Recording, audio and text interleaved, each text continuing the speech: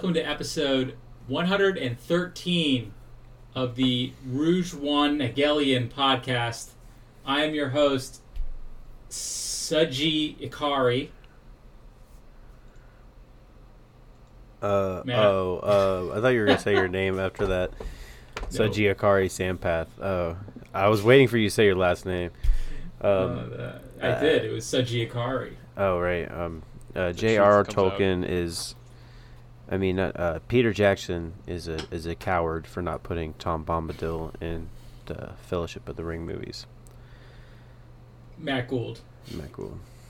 No, I think that should just be your title for this episode. Peter Jackson's a coward, and every time we refer to you, it should be Peter Jackson's a coward. What did you think about that? Peter Jackson's a coward for not putting Tom Bombadil in the movies. Yes. What do you think about, etc.?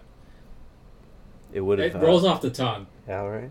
Wouldn't it have just been a great addition to the movies if they just screech to a halt right after they escape the ring race in the town and they have to fucking deal with this lunatic who it turns out is like the woods. most powerful fucking being in the He entire just universe. talks nonsense and sings gibberish for 45 minutes.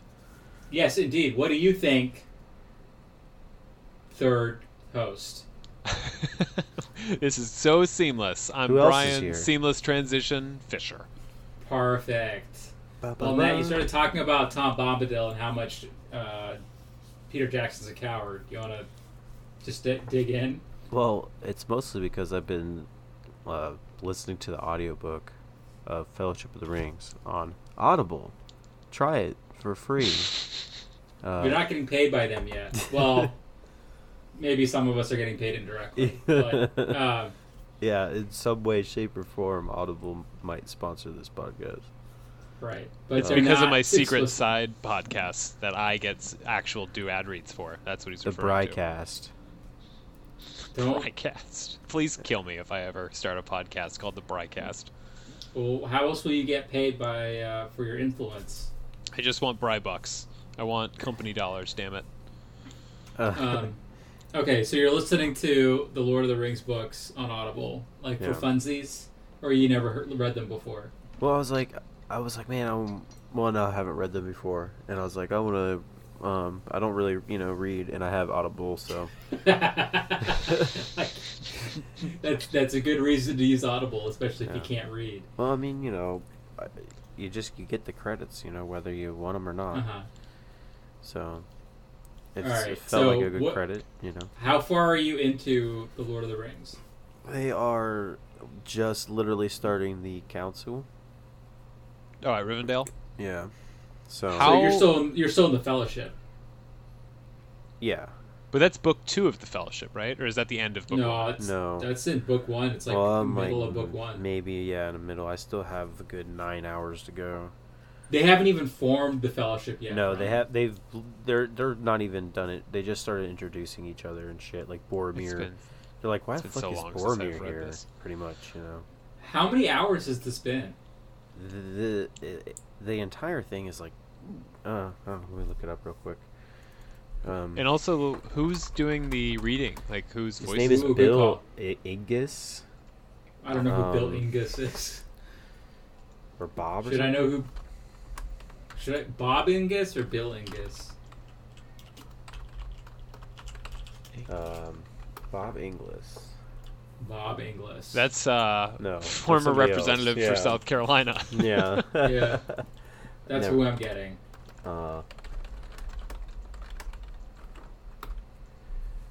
The Lord of the Rings audiobook. Let me tell you. Oh, it the is indeed information. Robert Inglis. Yes. Robert Inglis. It is 19 hours and 7 minutes. God damn, Holy that's a smokes. Yeah. He reads pretty much all the Tolkien lot. Does he do stuff. weird voices? He just kind of does like an old Englishman voice for everybody, and then the Hobbits he does kind of like yeah, he does okay. A New York voices. accent? He did a pretty fun, he sings all the songs, What? Oh, so he's actually singing the songs. Yeah. Wow. What about all the Elvish? Does he do all the Elvish?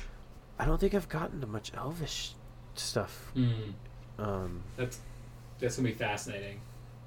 But yeah, he just like he does a lot of Shakespeare stuff, I guess. Oh, interesting. Apparently, he also did The Hobbit, but for The Hobbit, he provided distinctive voices for each character, but then just didn't do it for the Lord of the Rings version. Interesting. Yeah, they're all just kind of like the same, He's just like, oh, that last time, that was a lot of work. Fuck doing that again. Yeah. I mean, there's a lot going on in this book, a lot to of be fair, characters. like, do you really need to like have like Denethor explain his entire family lineage to fucking Mary? There's a lot of unnecessary stuff. Like, there's just a lot of people bantering, like, together, and you know what I mean? Like, it's mostly like bantering and descriptions of countryside. Okay, so here's an insane thing, but like, for the amount of dialogue in the movies, it's really not as much as there's in the book. Yeah. For the equivalent amount of scenes, like, they talk so much more in the book. They just keep for better going. or worse, yeah. But do you like it? I guess. Yeah, I like it. I like it. It's when the parts that I recognize. It's fun to hear them play out in the original text. But you like the movie more? The you old think, so English far? is funny because it's like, that SpongeBob meme where he like he has the box that says "Oh reliable," and he opens it. It's like the "Oh reliable" for this is queer. Like, Yeah. Tolkien, everything is fucking queer to him in this book. Yep. Like, a hobbit sees something that is slightly different, and like, that's fucking queer. You know what I mean, though? It's just. Do you think he was saying that like in the trenches, like every time he saw something out of the ordinary? Right. It's like, oh, there goes Tolkien again, talking about everything's queer. Queer folk here, queer folk there. It's like, that guy's just wearing a hat, man. Yeah, just let him live his life. But yeah, the old English is quite interesting. It's good stuff. I can't wait to see when it gets more epic, because right now they're just not that much. The most exciting thing that's happened is Frodo getting stabbed, and then the river. So Yeah. With the rescue from which what's her name? Not Liv Tyler, but well, it's different in the book. Elrond saves him in the does that in the book. Does it in the book, and not what's her name? The princess, yeah. Yeah. I feel like I knew that, but clearly I did because I just defaulted to the movie. I really feel like this is one of those things, and like the real like Tolkien fans and fantasy fans are gonna be like fucking pissed off, but I do think the movies are better. The movies are a lot more entertaining. Yeah. Yeah, like it is an epic series, but it is a book of its time. Except for maybe The Hobbit. Those movies. Well, the movies are a travesty, so yes, that's for sure the case. It's like, it's so forced. You know what I mean? Mm-hmm. They're like, do it. He's like, fine. Here's the fucking Hobbit. Like, this is what you want here. Fucking, you know what I mean? I guess, but he initially said it was going to be 2 movies, which made sense, and then it became 3 movies, interminable. Yeah. Those movies are fucking terrible. Like, for as good as the Lord of the Rings are, like, my God, it is shocking how bad the Hobbit movies are. Stark contrast. I can't think of, like, I guess people would say, like, the prequel trilogy of Star Wars and the original trilogy, but I don't think that's fair. But like, I can't think of a different disparity in quality. At least we'll rewatch the prequels to some extent. Well, that's because you are a blind fan. But I do think the prequels have a lot. Like, you don't even see memes of The Hobbit. That's how fucking boring they are. Whereas the prequels have like a whole an adventure meta. meme, and that's about it. Yeah. What else did you do? Not much else, man. I watched what we're gonna be probably talking about later on. We'll probably wait to get into that. We won't get into. Oh yeah, so at the end of it. this cast, we'll have and we'll make a big announcement. We'll have a spoiler cast about The Green Knight by David Lowery, and a spoiler cast about the end of, not the end of Evangelion, but the end of the Evangelion rebuild movies. Yeah. Evangelion 3.0 plus 1.0 Thrice Upon a Time. 30 years in the making. Sorry, what's up? 30 years in the making, it seems like. 30 years in the making, fucking like 12 years or whatever since the last movie came out. Maybe not 12. It was like 2012 it released, so what is that? Like forever. Nine, it seems like forever movie, ago. It's ridiculous. Yeah, 9 years later. By Anno. Yeah. Is it Hideki Anno? I can't remember. But well, then the series started like in the early 90s. Yeah, no, you're right. It has been our lifetime, effectively. You know, we were probably 1 or 2 years old when the story first started coming together, and now it finally ended, which is nonsense, but here we are. 1995. My God. Yeah. That's when it was released, the anime. Yeah, the first episode. All right. But they were working on it before. There was no CGI there. Yeah, I mean, and then I'm sure there's the manga, which always comes before the anime, so... I don't think there was a manga for this. I think there is. I am confident you are wrong. I'm pretty sure it was a Hideki Anno original. I think there's like maybe a manga that they did after. Absolutely there is. There's always a manga. I'm not saying there isn't a manga. But it wasn't a previous manga. No. Not at all. But that's all you did? Actually, no. It started in 1994, a year before. Oh, it was just released in America? No. In 1995? No, the manga started in Shonen Ace in December 1994. What? Yeah. Oh my God. Got him. Oh, you're killing me. Who wrote the manga?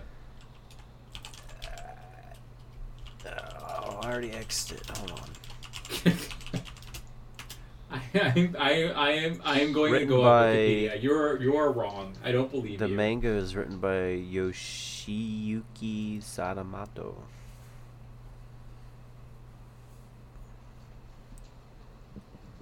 And he's he worked on the show and all that stuff. So. Goddamn. All right, whatever. Nothing else? No, not noticeable to talk about. Okay. I was gonna say before the podcast, did you guys see like the ridiculously dumb shit going on in Portland this weekend? I sure did see the ridiculously dumb shit that happened in Portland. You want to talk about the Proud Boys and how proud they are? They're so proud, man. They're just going around showing everybody how proud they are, and I guess now openly just shooting in the streets. They sure are. Man, Portland's fucking crazy for that kind of stuff, though, I have to say. I just love how it's just like the police are just like, we're not even gonna be around. Yeah. They just are noping out of it, which is ridiculous. Well, I mean, they're feds. Yeah. The Proud Boys. So, like, why would they? The local cop isn't gonna mess with the feds.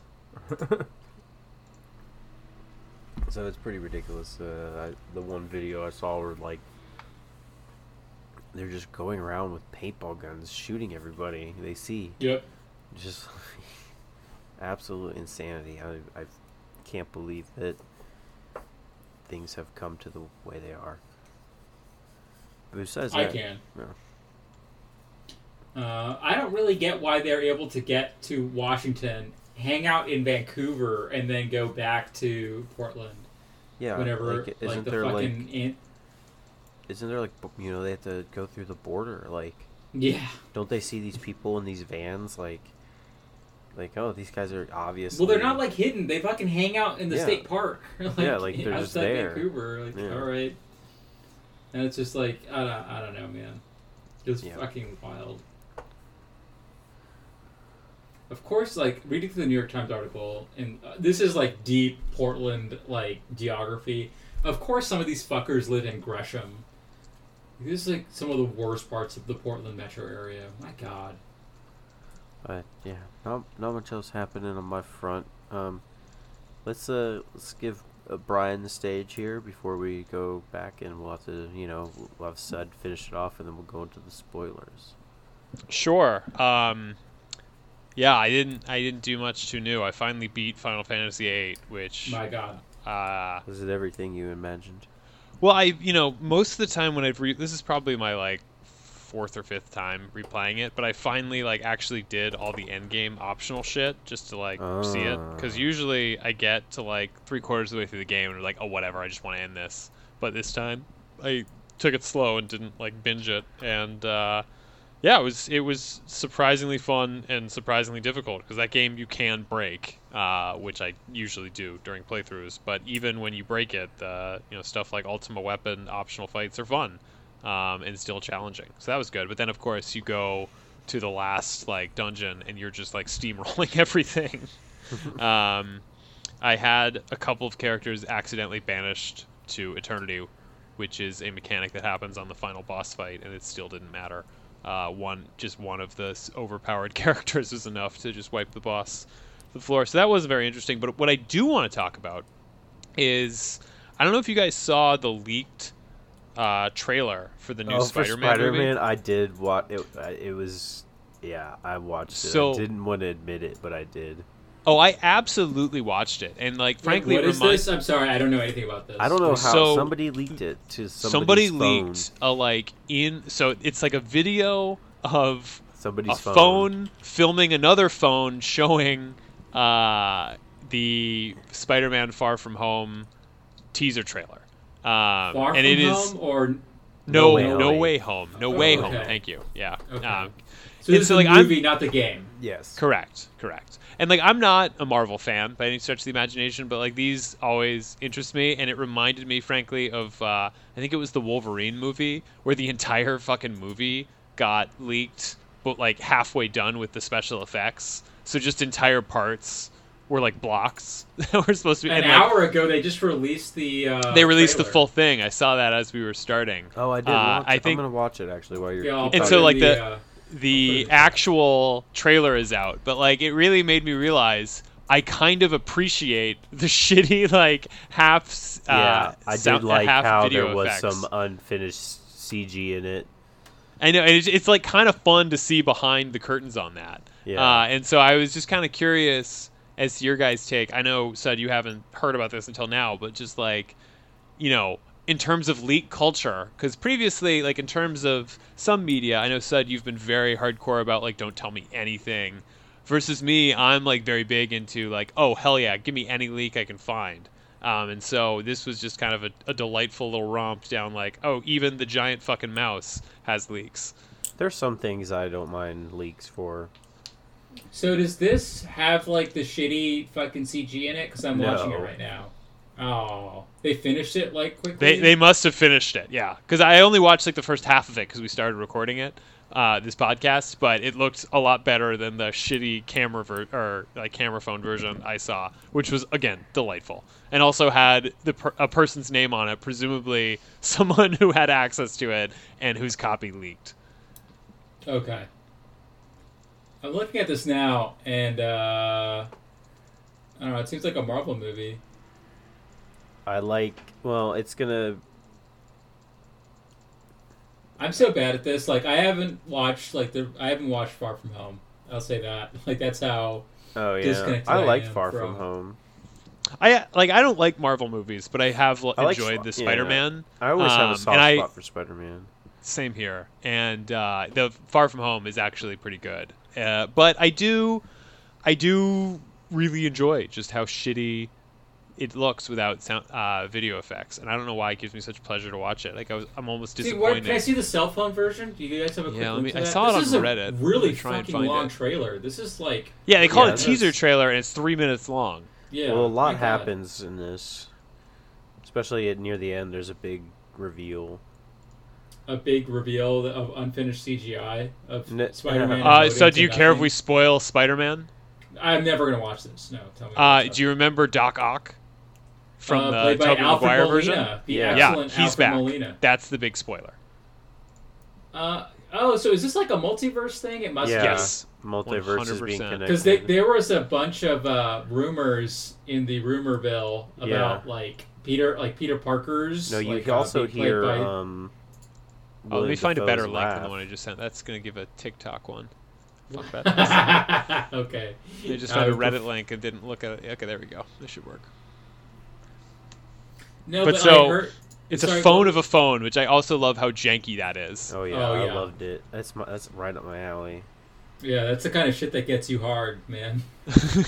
No, but you hear. It looks like you hear. I heard a William Dafoe's laughing, and there was like one of the green bombs, which Well, was. Yeah. I mean, And literally, it's like I think the idea is there's a multiverse that they've already explored in the Spider-Man universe, and so it's like now that shit's gonna be coming in and be canon because of course Yeah. it is.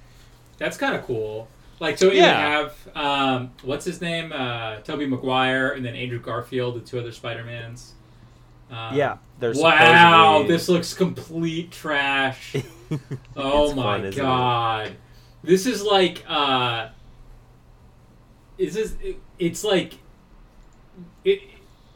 what were that? It was like the honestly like PS2 Spider-Man quality of like Oh, the yeah. buildings as he swings between them. Yep. You think like they had to crunch like real hard to get this out? I'm and, sure. fix Like it? yeah, as soon as it. People 'cause it didn't dropped fucking, like, sometime. It dropped like yesterday, I think. Or it was. This dropped it was- yesterday, it was and then, leaked like- yesterday. It was leaked Okay. yesterday, For, and like- so they must have scrambled to finish it, or maybe it was There's planning to be someone's- finished. Someone's dead from exhaustion at like the Disney Yeah, lot right. now. Well, no, or the leak was intentional Planned, yeah, to which is- drum up. They've done it Yeah. before with they've had with the fake, intentional leak.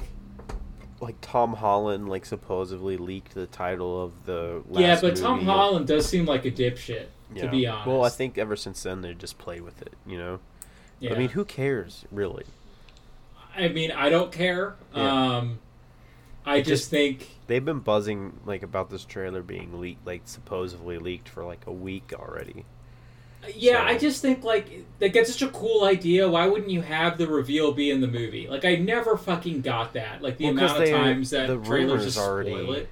Like we're Well, buzzing, let them be so it's rumors. Like, don't you want them to like fucking orgasm I- when they leave when Tobey Maguire shows up? Like, why show fucking? well, they didn't. know. They didn't show Tobey Maguire, so I know, but they showed Alfred Doc Molina, Ock. which pretty So- much like confirms the rest of it, right? right, Like, yeah.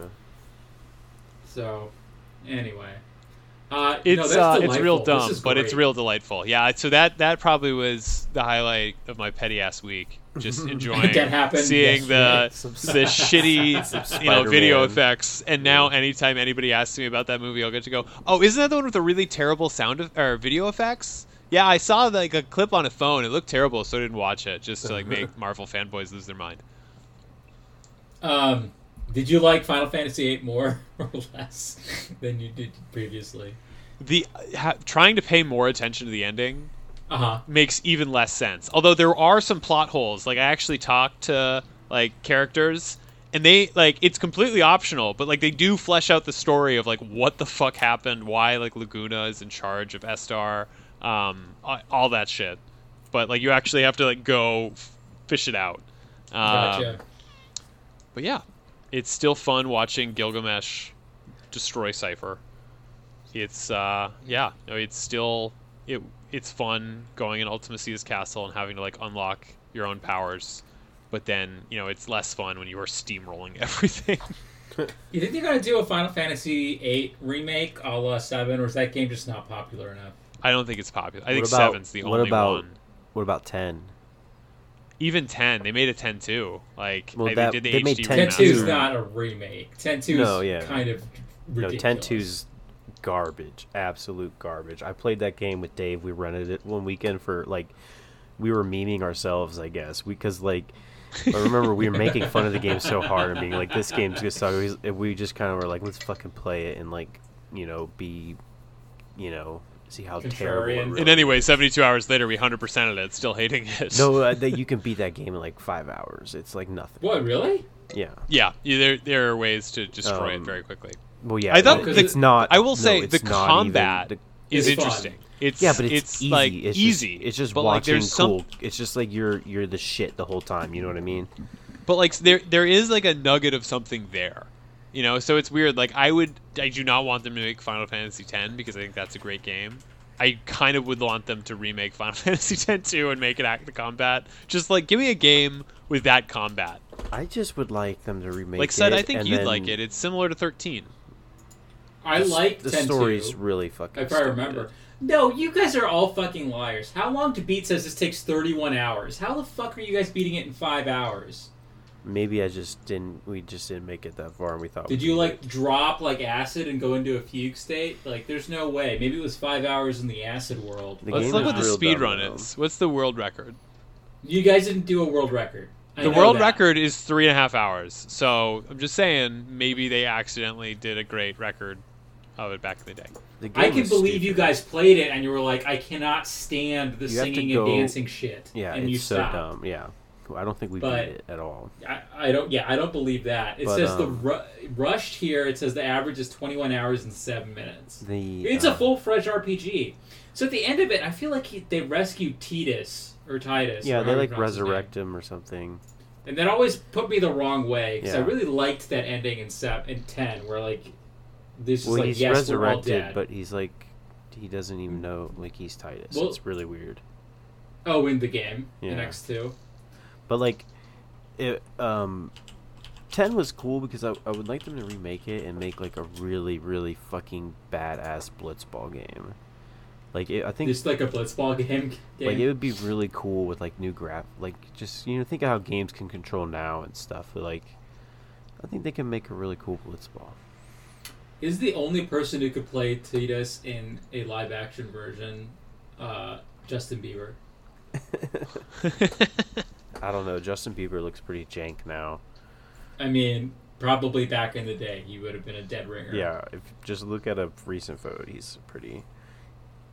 He's got all those tattoos, so you're right. It Yeah. doesn't really work. But back in the day, it would have been a dead I bet ringer. he'd be a good ha ha ha ha ha. Yep, I love the laughing scene.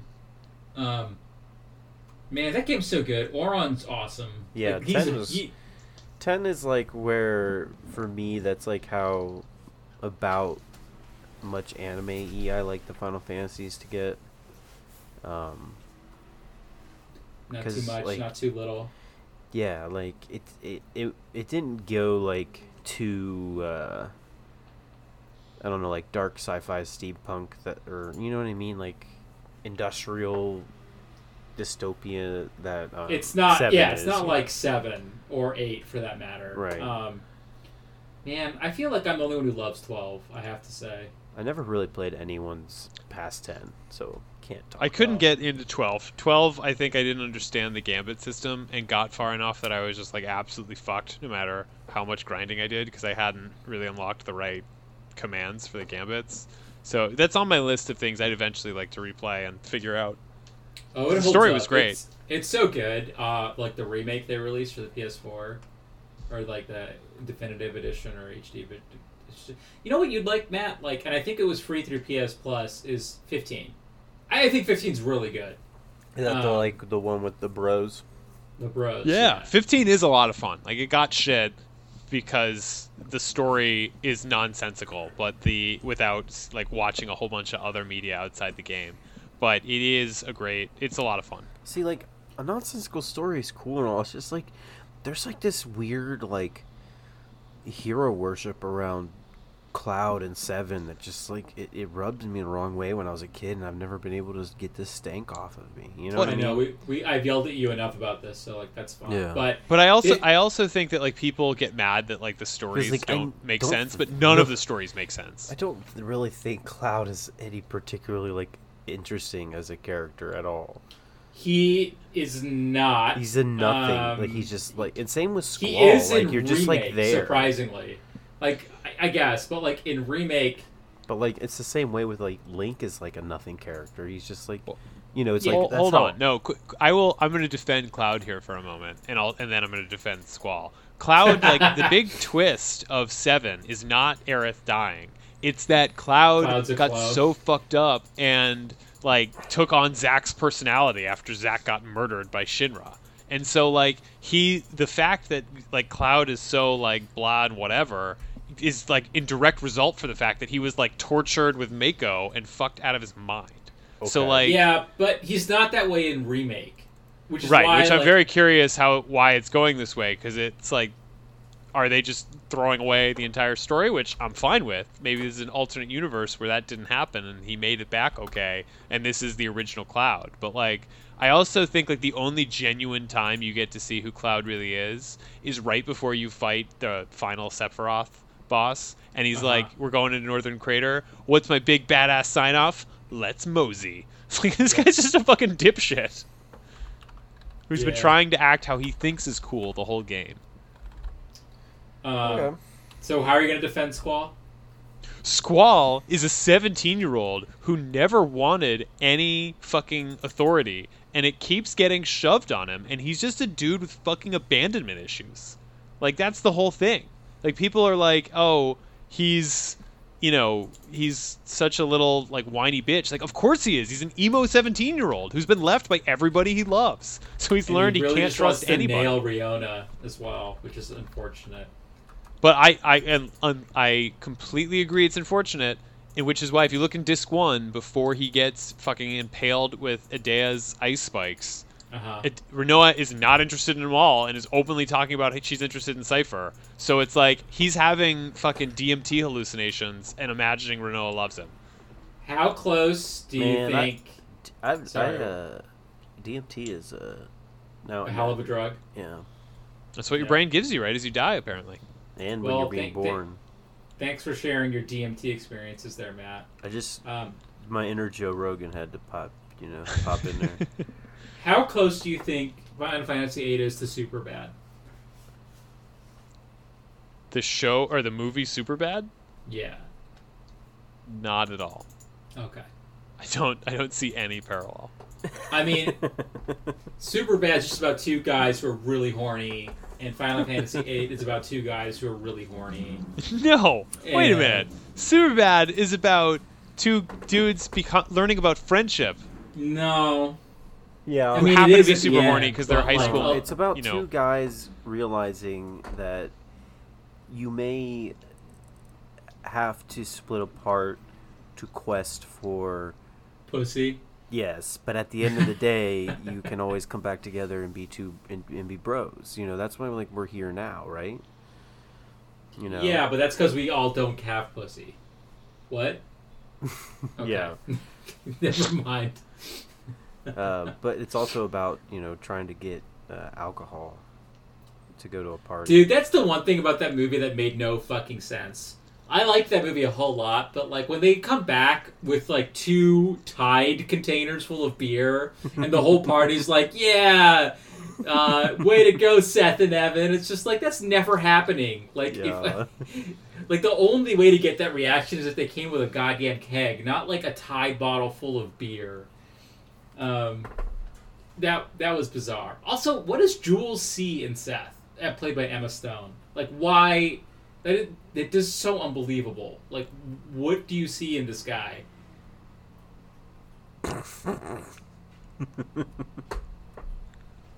Questions for a deeper set of minds than us. It's just like people have preferences. What do you want? I mean, you can't control love, bro. Was it him like fucking dogging it on the track, really got her hot and bothered, like watching this guy struggle, and then when he like passes out and like hits her, like he headbutts her right at the end of the movie, and she has the big black eye in the mall scene at the end. It's like, why would you talk to him again?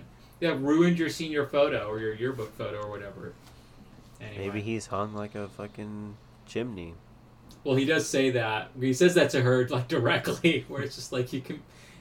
It was something like his back is like connected to his cock or something, like just a really awkward sentence, like statement. Great movie though. I don't know. Oh, yeah. Do I like that? Do I like that more than the Spider-Man movies? Almost certainly, I do. Well, this has been Tangent on Tangents, but Sud, what did you do this week? Well, before we dig into the 2 movies I watched, we're going to do a deep spoiler cast on it. I watched a movie and I played a game. Let's do the game real quick. I went back to Persona 5 Strikers because I really want to get a platinum in it. boy, is that game like not meant for completion. Like, it's not one of the worst platinums I've ever gone for, but it's one of those games where the system doesn't support getting a platinum.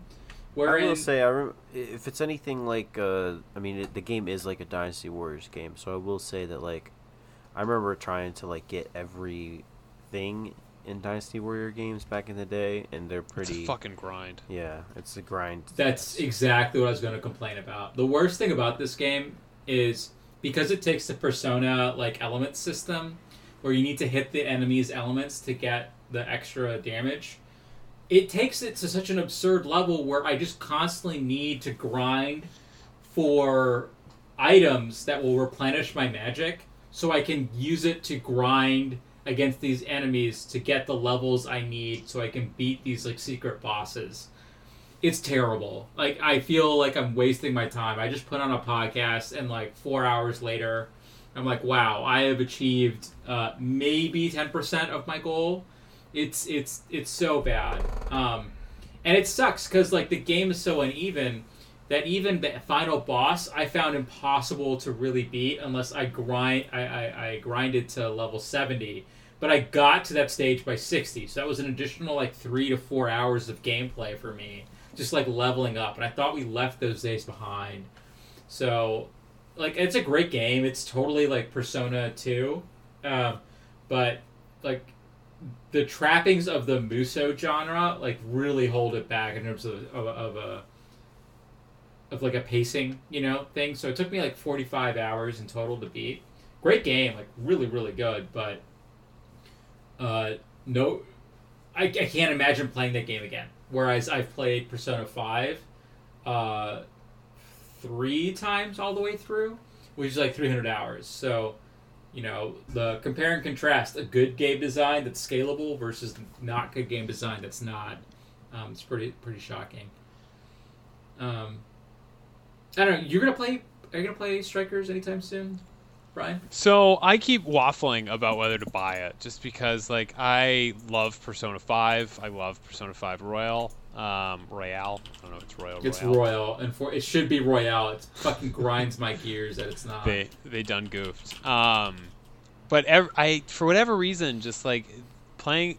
Part of the fun of it is that it's a turn-based thing, and I just am so turned off by the idea of the Musou, just spam a bunch of shit. It's not that. It is not. Oh, okay. Because I guess it's I just assume it's the Dynasty Warriors, hit square a bunch of times. Now hit triangle. Back to hitting square a bunch of times. It is the least Dynasty Warriors game that's ever Dynasty Warrior.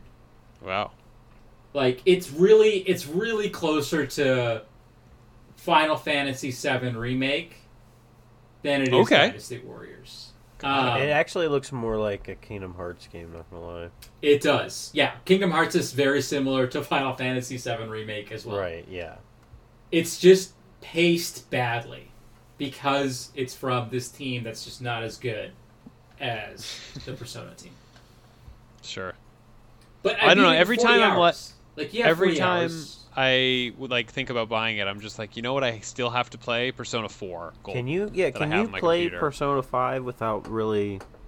Oh yeah, they're all different games. Okay, so they're it's completely different. Yeah, don't Matt, worry. I cannot recommend Persona 5 highly enough. It's incredible. Yeah, you'll really like it, man. It's been a while since I played a game like that, so I think you'll really love it. It's seriously, great. it's one of my favorite games of all time. It's probably the best RPG I've ever played. But I would this is weird to me though, but now that I have a Switch, I would want to play it on my Switch, which they don't have. They just have what? So Strikers? You can watch your Switch fucking struggle and die. Don't play Strikers on the Switch, by the way. It plays. It's a great JRPG you can get for the Switch though. Dragon Quest XI, great game. I've never liked any of the Dragon Quest games. I don't know what it is about them. They're too They're too cutesy. Grindy. Yeah, too cutesy. Yes, that's one of the ways to put it. It's that, and it's the music. And I'm not gonna lie, yeah, I don't like the fucking music. It's if you don't like the music, you cannot play that game because it is in your face the whole fucking game. Yeah, it is a very bombastic soundtrack, which it serves the world. You know what I mean? The music fits. but it's not for me. I'm sure people love it. It's a very popular franchise. It's lasted for years, so far be me to It's great comfort criticize. food. Yeah. No, if you're not into it, you're not into it. Right. I mean, I don't know. Like, people give Pokemon so much praise for a series that literally evolves at the rate of evolution. Right. So we could talk about how, like, they released, like, images for that, fucking, like, World Pokemon is it game. Akaris? Yeah, Pokemon Akaris. Fucking dag shit. Dog shit. It looks so bad. White dog shit. Yeah, it does look like a sun-bleached, like, nightmare. Where there's literally nothing in there, and the trailer they released is like sub 30 frames a second. It's like, how? It's a trailer. How do you fuck that up? Couldn't they have just like borrowed the like fucking Breath of the Wild engine? Like I wouldn't even. No, that costs money. You dumb fuck. Like, how dare you? Well, how dare you I guess assume? It's not. Have you seen this trailer, Brian? No. It's like PS2. All right, I'm gonna look. It looks. It's so bad. I'm going to share the one from earlier because the second one is a lot better. They cleaned it up which is after a lot getting less funny. It's not. It's a lot better. It's not that much better. It still looks bad, but this is the first trailer is funnier. So give it a watch. It's going to do gangbusters though. Like, if I could invest in the Pokemon Company, I would. But Niantic. I think Niantic is the. Oh, I've absolutely seen this. Yeah, no, this is hilariously bad. I like how in this one the trainers hide in the grass to catch the Pokemon rather than the other way around, which I feel like is a huge like missed opportunity. I like how Pokemon just like hang out. There's like 3 of them, and they just walk around and like they just take a couple steps in one direction, take a couple steps in the other direction, and that's their life. Yeah, that's why they like living in the ball so much. Like, the polygon squirrels from World of Warcraft are more lifelike. You remember Are you saying those kobolds who, like, fucking gather around? No, I'm talking about, like, the original, like, before... That was one of the first things they updated in WoW, was those squirrels. Oh. The original squirrels that were, like, 2 triangles, like... Yeah. And they're like labeled critter. Yeah. Oh, man. Pokemon Company, what do we do with you? Anyway, give them lots and lots of money. Don't buy their games. No, I am never going to buy their goddamn games. But anyway, next up on the docket is Nier Replicant version .1.22474487139 ... Huh. You guys excited for that? Hell yeah. Pretentious as hell titles are my jam. Dude, I need to get back into that game too. Automata. Yeah. See, doesn't that look like that Pokemon game right there? That squirrel on the left. That's. Oh my god. Isn't it great? I love it. That's alarming. It looks like a demon. I have to say.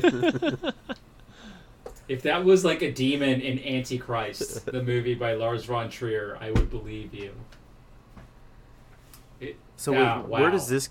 How does this Nier Automata game fit? So this is a remake. Okay, so this is the remake of the first game that no one played.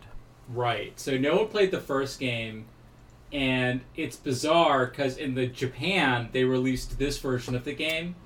And in America, they were like, well, Americans don't like pretty boys with white hair. Let's make them old and ugly as shit. And so the original Nier is an old man who's, instead of it being a sister like in the remake version, it's his daughter. It's his daughter, right. And it is bizarre. Yeah, that seems like a bizarre story change. Yeah, but it's apparently one of the greatest stories in video games, which I can believe because Automata has one of the greatest stories in video games I've ever experienced. And it's cool. It's just like where I feel like the game like definitely has some pacing issues. Any game that makes you want to replay it 5 times probably has some pacing issues, Matt. I think that's just the nature of a game like that. Yeah. I love it. I don't think it's a pacing issue, but I will say that playthroughs 1 and playthroughs 2 are not materially different, and that can be a real turnoff. 3, however, is when the game actually starts, and it's incredible. I tried it, and then you it got a made me baby nauseous. tummy. Yeah, he started throwing up because it's mostly like half of it's a shoot 'em up. Oh, I do yeah, like Galaga. those parts. Those are fun. It's awesome, super fun. Yeah. So yeah, that's my next thing. I'm gonna just like focus and play some Replicant, and hopefully it's not super long because I'd like to talk about it maybe once or twice for the podcast, and not for months like I did. Forever. Strikers. Yeah. I'm surprised you outside- didn't try Ghost of Tsushima on PS5.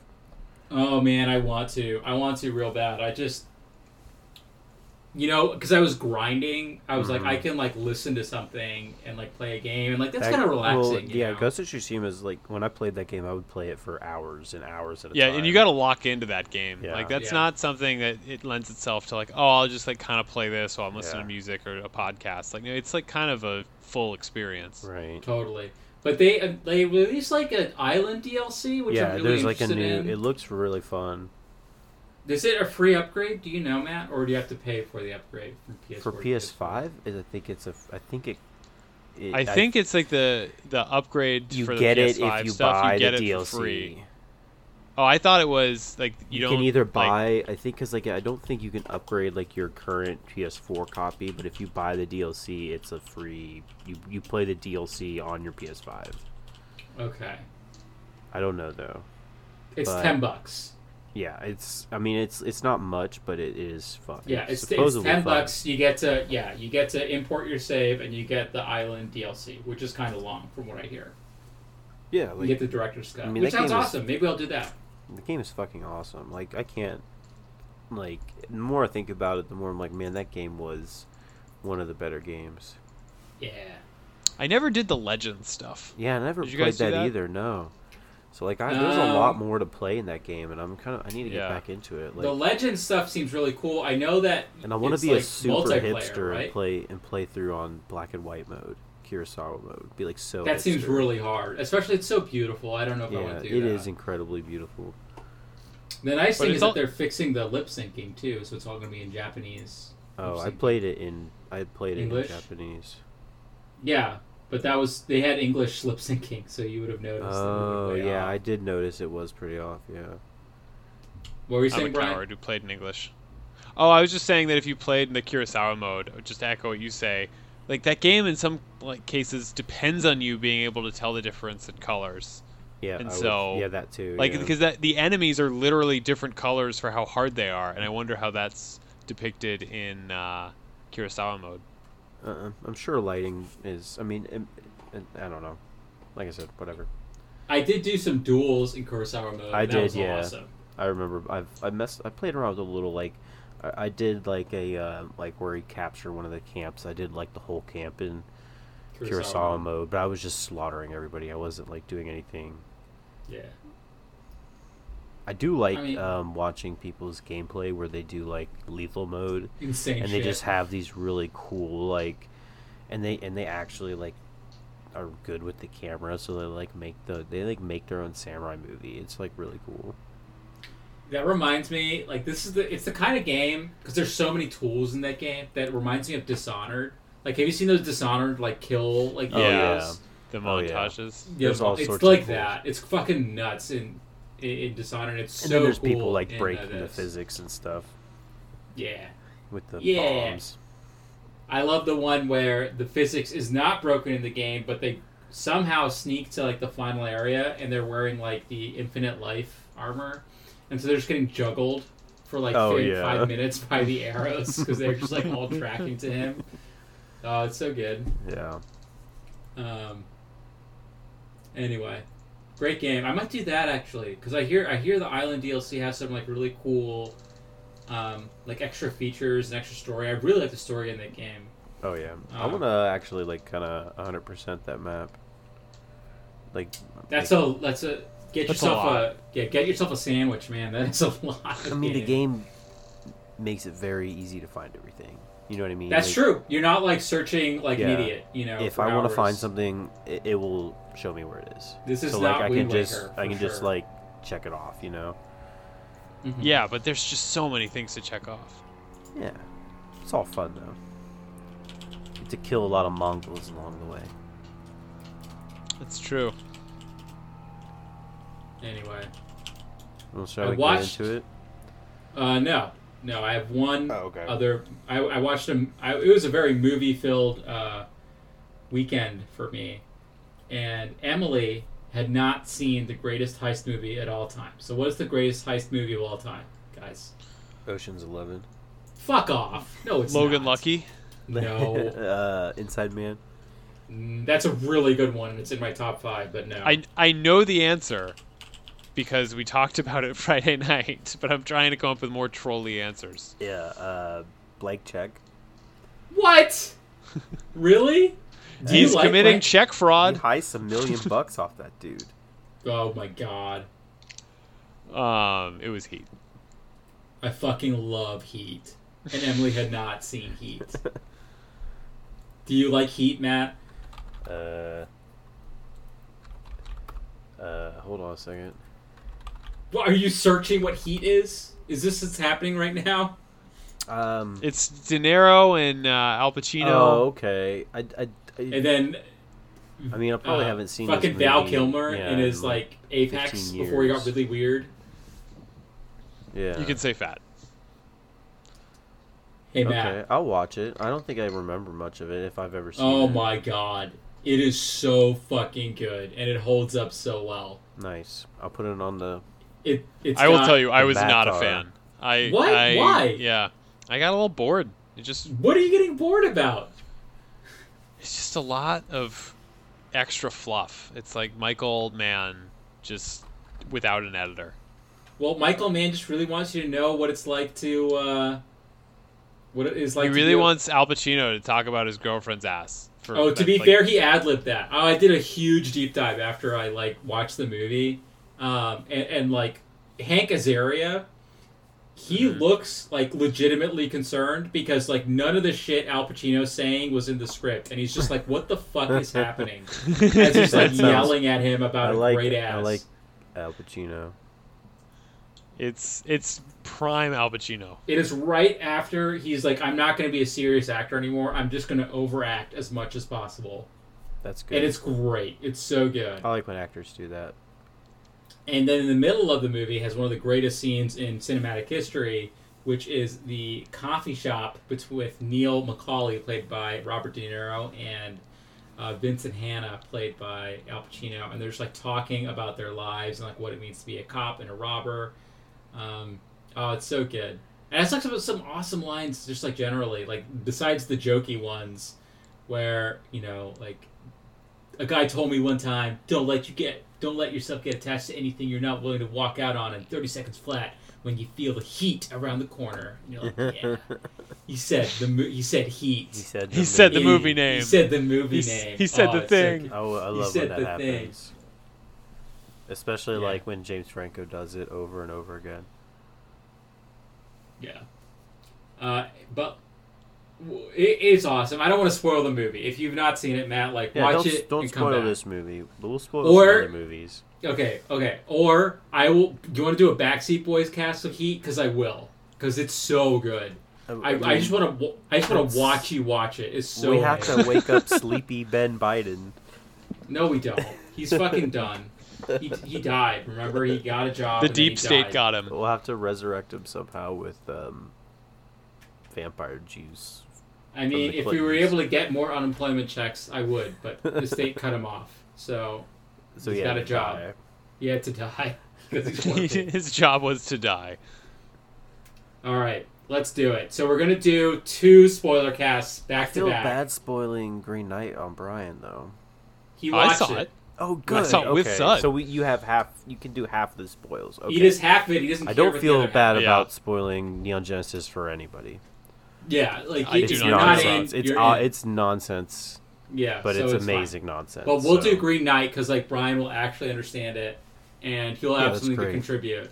And then Evangelion, like we can talk about it. Maybe you want to stick around, Brian, or maybe you want to drop. But like we could speak about it for like 10 minutes, or 10 hours. Yeah, and I don't know. Really don't know. Yeah, I don't know how long the Evangelion is gonna go on. Yeah, so we should do that so after. We should do that after Green Knight. If you want to dip at any point after Green Knight, I won't blame you. But if you want to stick Yeah, around, don't you worry. I absolutely will. If you stick around, But the listeners should stick around. I will definitely. I would be impressed.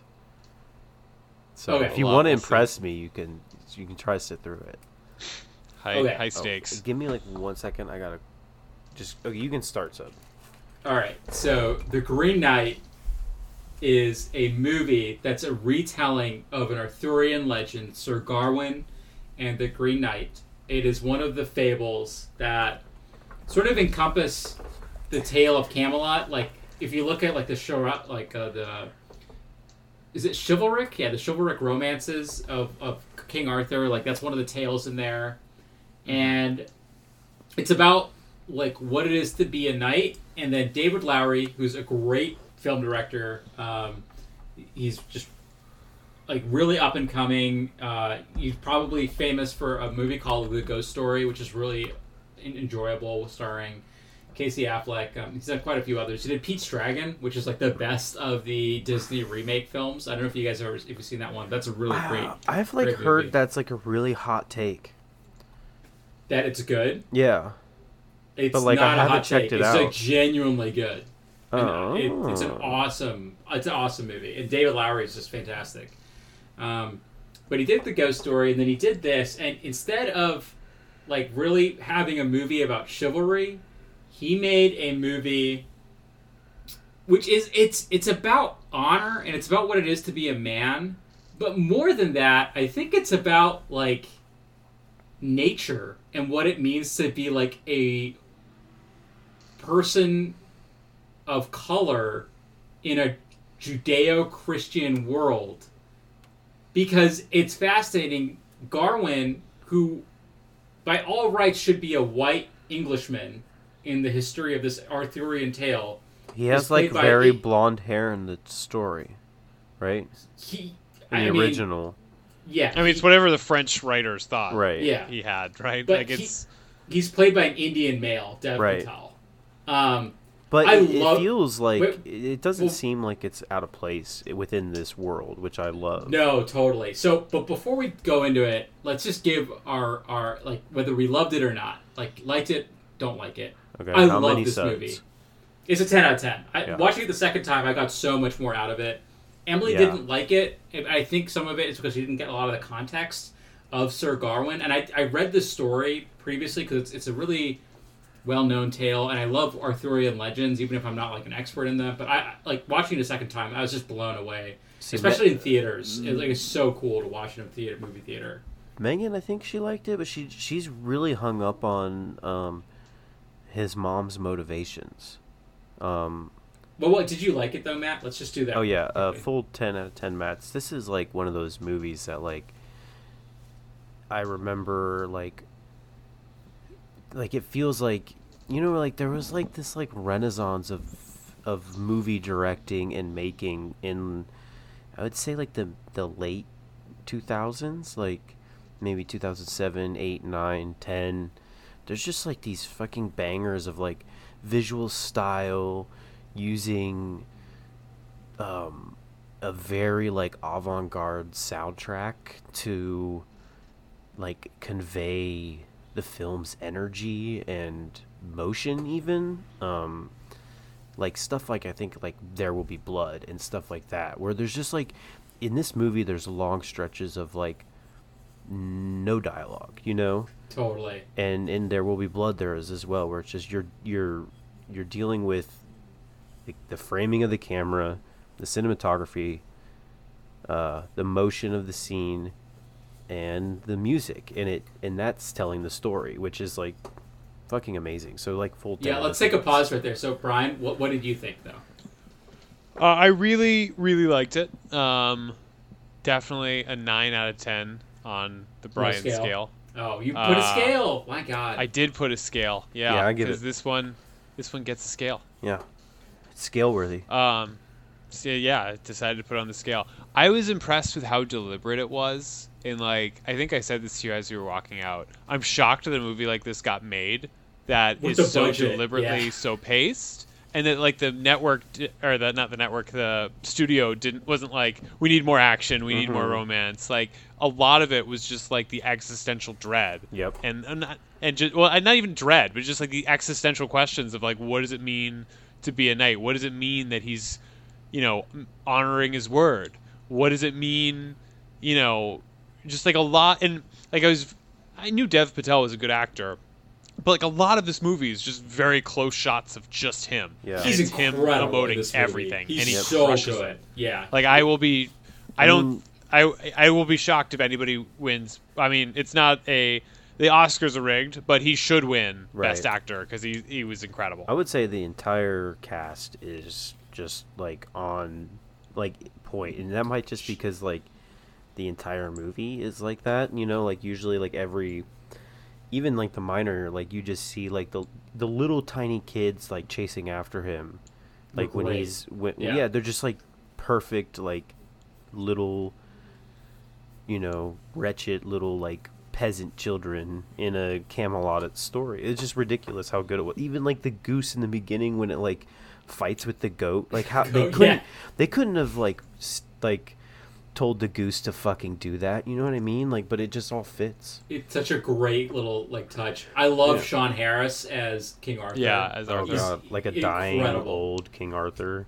Yeah, he's like very frail, but like he has a voice to him that is like, it feels like it feels like a lot myth. Of heft. Yeah. Like he's done some shit. Yeah, Arthur is like into that kind of mysticism shit. I mean, he was the guy who became king because he was able to pull a magic sword from the stone. But he feels like someone who would. Yeah. Whereas like Dev Patel's like Garwin is just like, I'm just a guy here, and I can't believe like like his dialogue, like Dev Patel's dialogue, is so modern in comparison to how King Arthur speaks. Yeah. Which is just like very deliberate and quiet, and it's understandable, but it just takes like some interesting like cadence turns. Like so tell like he says like, so tell me about tell me a story about thyself so that I may learn thee better. Yeah. It's like such a weird thing to say, and obviously it fits in the movie. It fits like in a different movie, but Garwin doesn't talk like that at all. No, he's just like, I'm just this traveler when he meets the brigand, which is a great scene. The tracking shot as he goes through the battlefield, and this guy is just like out of his mind, like twirling around. And it's like Barry Keoghan, noted for being in what is that movie with? He's in Dunkirk. He's in Dunkirk and Chernobyl. Yeah. He's a great actor. Yeah. Great in this role, like a small role for him as a thief. But I sort of shared what I thought the movie was about, but I think there's a lot of interpretations of that. What did you think this movie was about? I think it's about the typical like this is the hero's journey mapped out within the Arthurian legend before the hero's journey was written by in like this is before the typical, it was in film school. Like you go on a quest to take you out of your comfort zone. You experience folly, you overcome folly, return home triumphant, and bask in the glory. But then it's subverted because our hero in this isn't typically hero-like or very it's not like the knight that you expect. Totally. But like there's a lot of interpretations, especially because spoiler alert, at the end it is unknown whether or not the challenge is fulfilled in the way that we think it is. If you look at the original text, he does just kind of nick him and then he goes home or whatever, but we don't know in this. The movie just ends, which I loved. It was just, How do you think? Do you want to jump to the ending immediately, or? We can, because I mean, I don't think it's very episodic. Like, I don't think Right. it actually matters, like, what way you consume the scenes. Like, it's not like, I think what Emily found they're hard. each like they're each kind of just like a Their own vignettes. yeah. It's like there's no particular relationship between the movie where Garwin sees the giants and Garwin interacts with Saint Winifred and Garwin meets the Green Knight at the end, right? There's really nothing there. I thought it was actually a legit retelling of how it ended, where the Green Knight's like, you accepted your death, you faced me, and You get to were go free home to go. and be the like, that was the game. Like, Right. that was the game. Like, you saw what it meant to approach this without you saw what it meant to be like if you approached it with fear, because a huge thing of this movie is the gift his mother gives him. And I guess, like, I thought it was interesting that Megan was confused as to what Garwin's mother was doing, because, like, clearly his mother's a witch, like, Yeah. and that's, like, explicitly said. And so his mother creates for him a charm woven into a silk, like, I don't know what you call it, like a belt, like a silk belt or a girdle or something like that. And he sees a vision of himself, like what it would be like if he approached things with fear. And he becomes like a craven, cowardly king, which will cause ruin to Camelot. And like he effectively kills himself in this short scene. And I love what the director does here. It's a really great visual trick, because you realize pretty quickly that it's not really happening, or at least I was trained to think that maybe it wasn't really happening. Mm-hmm. And I love that Garwin, Dev Patel's character, and the acting here is brilliant, where it frames it on his face, and he's like, "Wait, I'm going to take this off before you give the last blow." And when he does, the knight's like, "You passed the test." I thought that was great, but I thought he survived, and I mean, Brian, I assume you think it the same. We talked about this, so it just like ended with him going home, right? Well, So okay, yeah, sorry. no.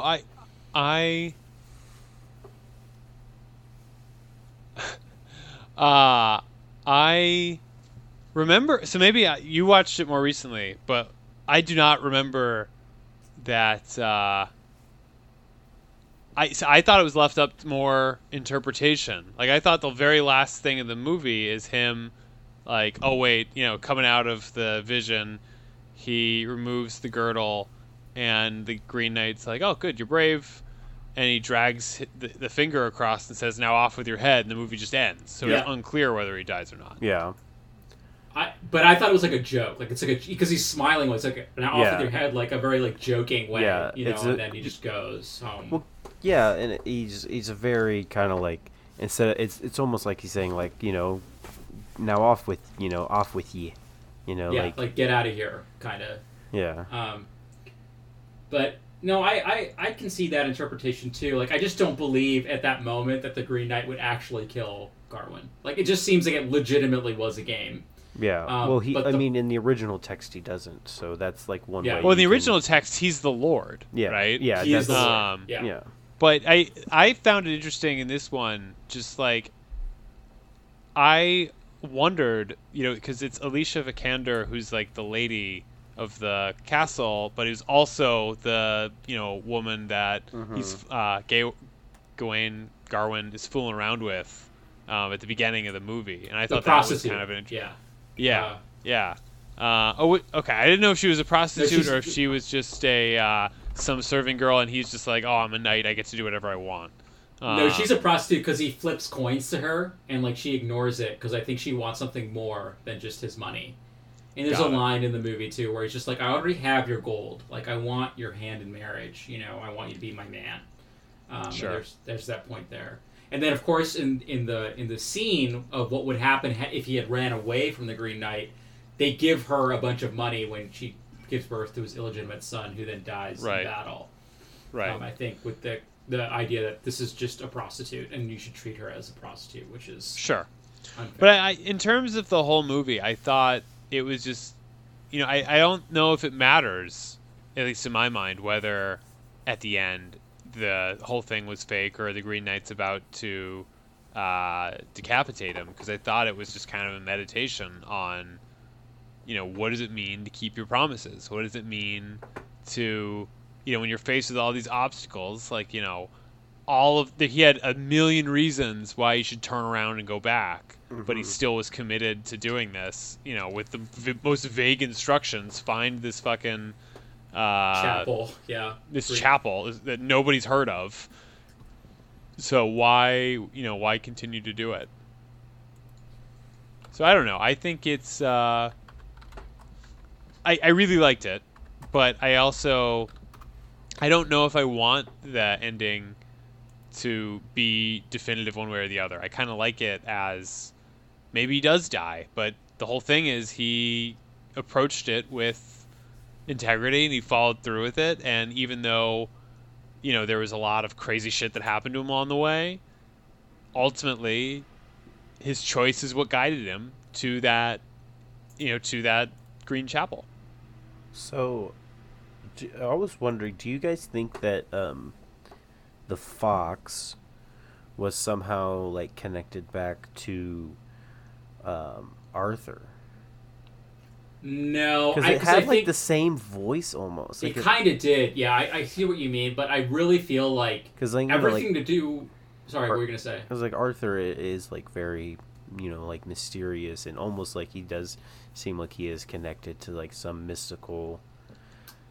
Because when they asked like the fox, he asked the fox like, "What is this? Are you witchcraft?" And he says it's something different. Which is he's like I'm Merlin's as wild as the knight is, or something, as the Green Knight as is. the Green Knight, yeah. Which I guess, like, like the difference between witchcraft is like Merlin, right? Like magic, like that's the other part of the world. So I guess the only thing I was would just say, looking into it maybe too much. No, I totally hear you, but like the thing about it, as I watched it the second time, is how much like Arthur is equivocated with Christianity and Jesus. And how much his mother is equivocated with, like, nature and witchcraft and paganism. Right. And I think that's why it's, like, very intentional that Arthur and his knights are all white men, and Dev Patel, Garwin, and his mother and his sisters are all, like, people of color. And I really like that juxtaposition, because it almost gives it, like, a modern parable where it's, like, Britain is in this, like, multicultural state, but, like, they're very different, like, societal reckonings where like people of color are different than people of high class, of like Christianity versus naturalism. And so I just wonder, like, I don't know if the fox was anything but like a strange fox who decided to travel with Garwin, saw that he was a prince, or saw that he was like a really good person, and was like, actually don't do this, you will die, but then again, to Brian's point, like, but the point is that he's keeping his promise, despite all that, he's keeping this promise to this otherworldly, like, natural feeling. Matt, did you just watch this at home, or did you go to the movies too? I know that you watched one. No, I watched it because they did A24 did like a rental, right? A rental thing this weekend for people online. It was originally just going to be like a 2-hour window on one day, but then they were like, that's really stupid, so they did it for the whole weekend. I paid $19.99, rented it off of Amazon, and I don't regret it because, like I said, I've been trying to see it, but like my local theaters just don't have good times for me. Like I was hoping there would be like a 10 a.m. showing during the week, and I could go see it before work or something, but they had like 2 showings, one at like 2:30 and one at 7. All they're showing is Jungle Cruise. Yeah, so it's like they just couldn't get to the theater, so I still paid my way. I was just gonna say, like, the way that the Green Knight sounds in theater is incredible. He sounds sure like a tree. Like, it's so cool. Like all the sound effects and stuff. Everything. Foley work is awesome. Yeah, it's so great. I love the scene with St. Winifred too.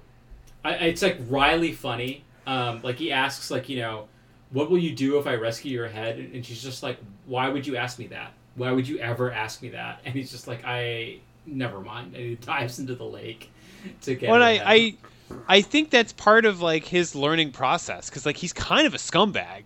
Yeah, like, totally. I don't know, and like to me the vision at the end of him going back and, like, you know, getting knighted and becoming king and all that, that's his life if he continues to be a scumbag. Yeah.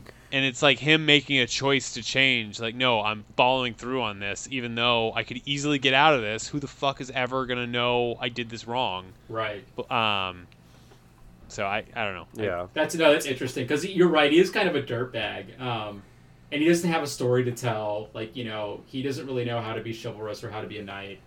Really, and like, part of me wonders if he's originally starting to like go on this trip, hoping that it will result in him being magically chivalrous. And I think like part of it is like, no, you have to make that choice, and part of it is literally actively choosing to be a better person and not a piece of shit.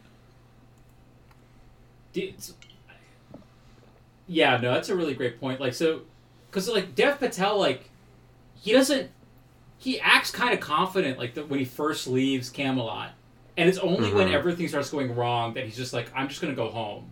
Yeah. Yeah. And I just wonder, like, what do you think he was feeling like on the way out? Like, was he was terrified because like even the titles, and I love the titles in here because as we mentioned, the movie is a series of vignettes, and then each vignette has a really beautifully like title screen to it. Like on like I mentioned, like on Meeting Saint Winifred, it's like a really beautiful Gothic like lettering pops up on screen, or The Journey Home, for example. Now it becomes like a different story, and it's almost like a different title screen that pops up, and it feels like he has different motivations, or like I'm just curious, like what was he thinking? It was just like, I'm gonna, because he was scared, and then he leaves, and he's like kind of confident when he speaks to the thief, but that quickly vanishes it. So I'm curious, like, what do you guys think? Like, was he scared the whole time? Was he, I don't know. Was he just like hoping he'd get out of it? I think he was somehow? fairly. Yeah, I think originally he set off just like you know, like he's not even gonna find the place. You know what I mean? Oh, like, sure, yeah. You like he's just gonna go out and be like, yeah, I couldn't find it. Christmas Day passed, and I was like, fuck it, you know. But then everything started like, you know, going wrong, and then he couldn't help but to not. He keep stumbling in the right direction, I guess, because like he's fairly lost for most of it, you know, like completely lost, and at one point, obviously, hallucinating on bad mushrooms and infection in his hand. So, right. Yeah, I mean, it's a great movie. I want more movies like this, where it's like, you know, this. I mean, this is a tale that's 700 plus years old, right? I mean, like this is, and it was written by nobody that nobody knows. It's an anonymous penned story. Yeah, somebody in France, because that's where all of the Arthurian legends come from. It's like French guys talking about what a allegedly British king did, and his fellow knights did forever ago. So I want more things like this, like these older tales that are told in this like weird, mystical way. Like, in like very like nature sense, where it's just like, you know, like this movie's like beautiful, just being in the forests and stuff. It's just like great scenery. So there's just, yeah. What's your favorite scene in the movie? Brian, go first. I kind of like at the end with the fox, like right before he gets to the chapel, the fox just like starts like fucking talking. And it's just like, don't do this, you have to leave. And he's like, I think it's like voicing all of his inner fears, and it's like a real choice he has. Like, literally, the universe is openly telling you turn around and go, and he's still making the decision to go.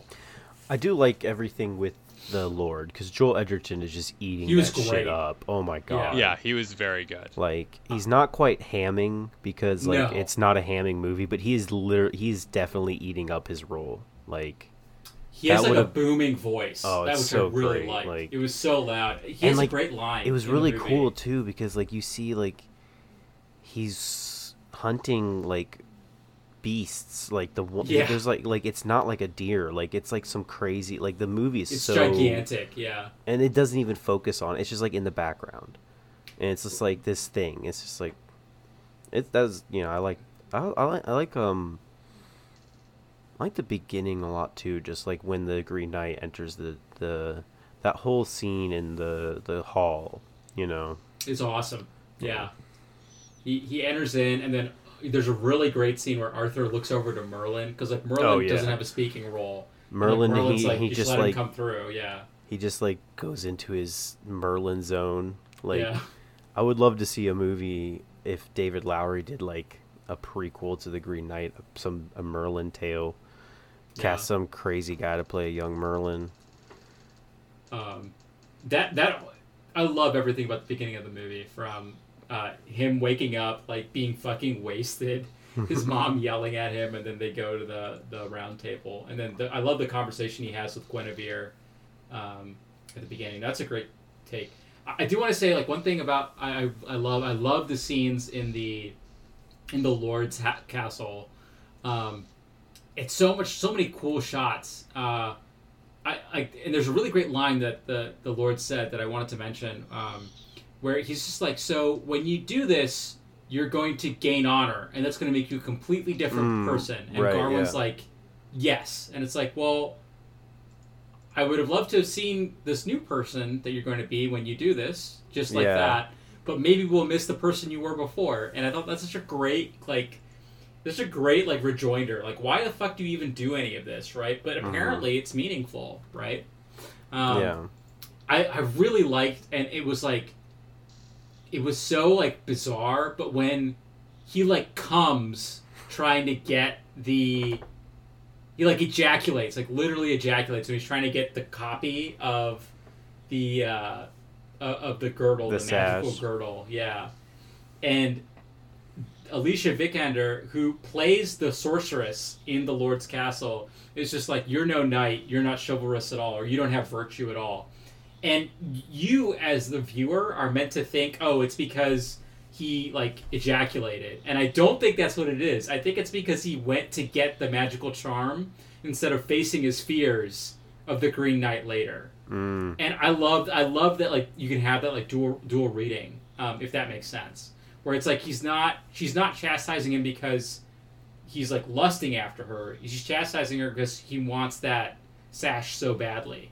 And that's what causes him to freak out and run away. And I love the scene in the forest with the giant boar that the Lord killed. Like, to your point, Matt, like, that thing was so gigantic that the Lord is killing and hunting.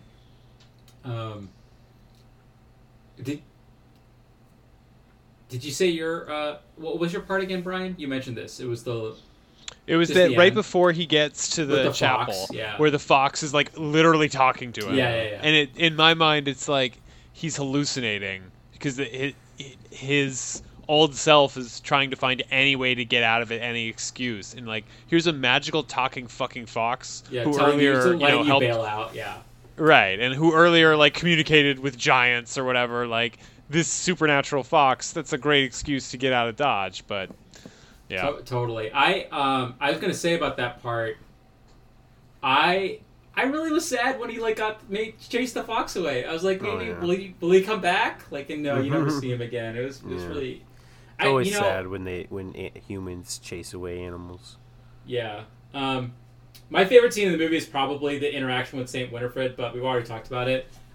I do want to say, like, I thought the scene with the giants was fucking cool, and, like, watching that in a movie theater was awesome. That was very neat. Yeah. I don't think I would have gotten as much out of it watching it at home, but yeah, in the movie theater, it was just like, holy shit, This thing is I have no idea what gigantic. this means, but this is really cool. Yeah, and then, like, I loved, like, I've never seen a giant nursing a baby, which I thought was kind of a... Yeah, like, it's just, like, it's something that's, like, clearly obvious because they're humanoid creatures, but, like, I didn't even know, like, it was just, like, one of those things that's just, like, this is happening, and they walk away into the sunset, and Garwin will never see them again, and he's just, like, fucking hauling ass across this valley, like, starving and alone. Man, it makes me want to go to Scotland so bad. Like, those shots are so beautiful, like, the Scottish Highlands. Everything was shot on location. Like, it's all, like, a bunch of Irish and Scottish castles. It was magical just to take a look at it. Anything else before we pivot to Evangelion: Thrice Upon a Time? I hope they continue making movies like this. Yeah. I looked up the numbers; it did not do very good Yeah. versus its Sure. budget. I'm sure it At didn't. least, luckily for us, like A24 doesn't seem to be going anywhere or slowing down. So I think they're really in it for the awards. Like, I Yeah. bet if this gets a ton of awards, I none feel of like their it has. movies have really been doing gangbusters per se, but they're They all do really enough, well right? received. Yeah, like they're all like 10 out of 10. It's like Did it at least make back its budget, or no? probably not. I imagine this budget because like Budget was 15 million. That's not that much. So if at least Yeah, did- it looked. I think it made 16 million, but I don't think that usually doesn't count the marketing budget. Oh, sure. Man, what a great Hollywood movie. accounting, man.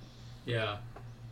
And so yeah, anything else for Evangelion time? I don't have You're gonna- anything else really to say. All right, cool. Are you gonna stick with us, Brian, or are you gonna head out? I'm gonna try. Okay, Well, then we won't get too lost. we'll try not to get too lost. Just let the spirit move you. Okay. So, Matt, let's like we did before. Like, did you like this movie? I did like this movie. I liked it more than the other. Well, I don't know. I liked it more than the other movies. I liked it a lot. Yeah. I like this movie too, and I think I only like this movie because I am emotionally invested in Evangelion. But otherwise, I prisoner. would not have enjoyed it. I feel like there is a lot of that, but then I thought about it, like, because it took me a lot of to like it more, but then like and I saw somebody explain something about the ending that really clicked, and I just it made me appreciate it more, and I like it a lot more than I did last week when I said that I watched it. Okay. So let's do a brief, as much as we can, synopsis, because I think we need to just like level set what we think happened, and we can dig into the movie. Right. So 14 years have passed since like the fourth impact, which is, I mean, listeners, if you're still here and you haven't watched this shit, like, I can't help you. Yeah. Like, you should, like, you can listen, but like none of this is going to mean anything. Yeah. But so Nerve and Willa, led by Masato, in a terrible outfit. She looks like a I fucking love nutcracker. it though. Sorry. It's terrible. A I nutcracker love with how shades. super serious it is. Yeah. They're in an eternal war for the fate of mankind. And Shinji, who is our main character, is still a huge loser. But Mari and Asuka are like going around the world and liberating areas of the world post near Third Impact. And like creating these villages. And there's a really nice point, because like after the third movie, Shinji, Asuka, and Rei are stranded, right, in the middle of the apocalypse, and they're not infected by the LCL fields or anything like that. They're rescued by Shinji's classmates, who have all aged, because like they weren't pilots, so they've all aged. They're all in like their 30s. I really like this part of the movie. It's the best part of the movie when they take him to the village, and they're like trying to integrate Rei, Asuka, and Shinji back into society. So if you think about it historically, your main cast have always been these three people, and they've all been cripplingly damaged in different ways. Asuka can only get her sense of self. Like, the only time people seem to want her is when she's piloting an Eva mech, so she does it. Shinji is looking for his father's approval, but his father doesn't give him any approval, so he just withdraws into himself and is a depressive shell. And then Rei doesn't know anything about human emotions because she's actually a clone, but she doesn't know. Yeah, she's an empty slate. Right, she's an empty slate, and like watching these people like find their way in this like peaceful village, like a normal human village, for like 40 minutes of this 2-hour and 30-minute movie is fucking awesome. It's the best part of the movie, and it has some really good like nature, like like shots, like animation, like because they're living very rustic in a way, even though they're being I mean, it's a protected. post-apocalypse. Like, there's Yeah. no city here, Yeah. right? It's like it's a rural. I mean, this village. is literally like some of the like last like 2% of people probably alive. You know, right. They're just centered here in wherever they are, or they're in Japan somewhere. There, yeah.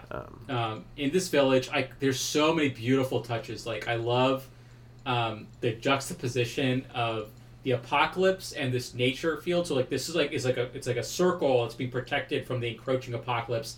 So there's like floating like trains, like they're spinning, like, you know, just right outside the walls Gravity of the just villages. doesn't mean anything, and Right. But it's like juxtaposed like against like a pregnant cat, which is so cute. Like the cat's just like haltingly like living underneath this like train that's defunct. I really like the interactions between Toji's wife and Rei, or not, and like Toji's wife is just like, well, we say goodbye when we say we want to see each other again. You know, we say good morning when we're happy to see each other in the morning, and like she's just like teaching Rei like what it means to have human emotions. And it's juxtaposed by like Shinji, who's feeling extreme guilt for causing the near third impact and causing the apocalypse, literally alone, starving himself to death on some ruins, and he's sobbing the entire time as like Rei is like becoming a human. Shinji, who is a human, is just like divorcing himself from reality. And Asuka the whole time is just like, I'm just here to pilot a mech. If you need me to get into a mech, I'll hang in there. But otherwise, I'm gonna like look like fucking jailbait in panties and a military blazer the whole time. But it's fine. She's hilarious. Technically 28, even though she's it's 14. okay. She's 28. Yeah, it's okay. Yeah. So anyway, from the village, they are picked up to do the final assault on NERV headquarters at the site of Second Impact. Where there's a clashing of dimensions or something. There is an anti-universe, was what they call it. Yeah, they called it the anti-universe. The anti-universe. There's a lot of jargon in this movie, by the way. Fucking crazy shit. Yeah. There's I've watched all of Neon Genesis like a couple times. I understand a lot of the technical stuff, but they keep adding more jargon. Like, it's insane. It's funny almost. Like, just. Do you think that's where Kingdom Hearts got their jargon from, where they keep adding shit to Organization 13? Oh yeah. Because like there's a lot of Evangelion Neon did. Genesis within Kingdom Hearts. For sure, man. And so they go and they assault it, and Mari, who plays a huge role in this movie, but is literally created to sell figurines, and like that was acknowledged from the first movie. Somehow, I mean, they retconned her into having a meaning to the story. Bizarrely, it's not even revealed. It's revealed in like two small frames, like a picture, and you have to sort of piece it together yourself. Right. Like, she was the creator of the LCL fluid, essentially. Yes. Yeah. And she's doesn't age because she was the person who created it, so it like affected her. So like that's why she's always been, she was like the original, I guess. So it's like she's the original pilot, effectively. Yeah. Or like even like maybe even an angel. But then they assault it, and then they struggle to get through NERV headquarters, because like NERV has been able to create an army of Evas, and it's like thousands of Evas. I hated this part. This is like, a little ridiculous. Yeah, it was like a because it's the same Eva copy and pasted. Yeah, over and over again. It just is like, it's like dialed to 12, not even 11. Like this is where it was kind of hard to keep going. You know, and the dialogue gets worse and worse. Yeah, it's just nothing but jargon this entire time. But Shinji then says, like, I will help. I don't want to see my friends die. I'm gonna do it. Like, by the end of his time in the village, he's been engaging with society. Rei says something that's really sweet, where it's just like, why is everyone so nice to me? Like, he yells that at her. And she's just like, well, we like you. Like, we care about you. And he's just like, okay. People care about me even after I pretty much triggered the apocalypse. My dad's not the end-all, be-all of this shit. I want to go talk to my dad. And it's like from one of the worst action scenes in Eva history, where it's a bunch of Dargon. I have no idea what's happening. They're piercing through like the human reality to then what is effectively like to stop the merging of human consciousness in the Human Instrumentality Project, which is all Shinji's father wants to do, is merge all of human consciousness so he can be with his wife because he's that much of a fucking like simp. Yeah. Shinji fights his dad in one of the coolest sequences in all of Evangelion, where it's a scene for scene different interactions that Shinji's had where he's felt like shame. So it's in the classroom or in his home or like at the train station, and they're fighting each other in like mimics. They're in a space and time where you can't perceive anything, so the universe just creates what you are like his memories, his feelings, and right. And then he's like having this like I guess I don't know. I really didn't like Gendo. I never Gendo sucks. Yeah. Yeah. He sucks big time. All his lines are terrible. There's a line, I wrote it down just for the podcast, where it's like Shinji yells at him, "Dad, you have to stop doing this." And he's like, "No, I can't. I have deeds." And he like enunciates deeds. And it's like, yeah, I see you have deeds. It's just Evangelion, especially the original anime and end of Evangelion, have a really like it's a dense script, but it's really well translated. This is a really badly translated script. Yeah. It's shocking, like how like the Japanese does not translate to English very well. But I did like that scene of them fighting in the classroom, fighting at home, and they're in these mechs, like they're in the Eva mechs, and they're fighting, and it's really awesome, and they're mimicking each other's blows. And then Shinji finally gets it. It's just like, okay, we are the same. Like you and me, we both had the same trauma. Like I was abandoned by you, and then you felt like you've been abandoned by the world. And then Gendo has this terrible monologue about like how he always felt alone until he met Shinji's... he's a big incel, dude. He's a huge incel. Yeah, I never thought that's where it was going to go. He's such an incel that he would like literally create the apocalypse like in an infinite time loop until so he can get back to the one woman who touched him, his wife, who dies. Which is embarrassing. And then Shinji's... Like... yeah. Well, no, but then Gendo and Shinji realize that, like, well, Shinji's mother is in Shinji, Yui. Literally. And then and then like, Gendo is just like, okay, well, let's kill each other, I guess. You know? And they're about to kill each other, and then Shinji's mother comes out of Shinji as a mech, and then they kill each other, and it ends the apocalypse. And then Shinji is, like, locked away. He rescues Asuka, who's been absorbed during this whole thing. And Mari says, like, I will rescue you, Shinji. And he gets rescued by Mari, like, some indeterminate amount of time later. It could have been millions of years. Yeah, I don't know how, like, that was crazy. Yeah, because he's, like, sitting there on the beach, like, as reality is just being destroyed, right? Right. It's just like going away from him, and it's like, it's, you know, like it's not the apocalypse. It's just like the literal reversing of the Big Bang, like yeah. And somehow Mari is able to navigate through that to rescue him. Yeah.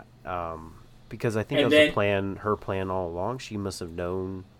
Like something, she was in on something that she didn't ever. Well, Futsuka Itsuki, who's like Gendo's right hand man, calls Mari like Mari Iscariot, like she's some sort of like divine being, and so I did not understand that point, but like she rescues him, and then Shinji's just like, I want to have a normal life, and so he just recreates reality. Yeah. And so like both him and Mari are together as a couple. They both age, so like they're young adults.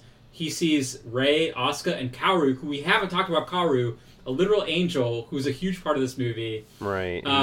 Like there's so many like he's an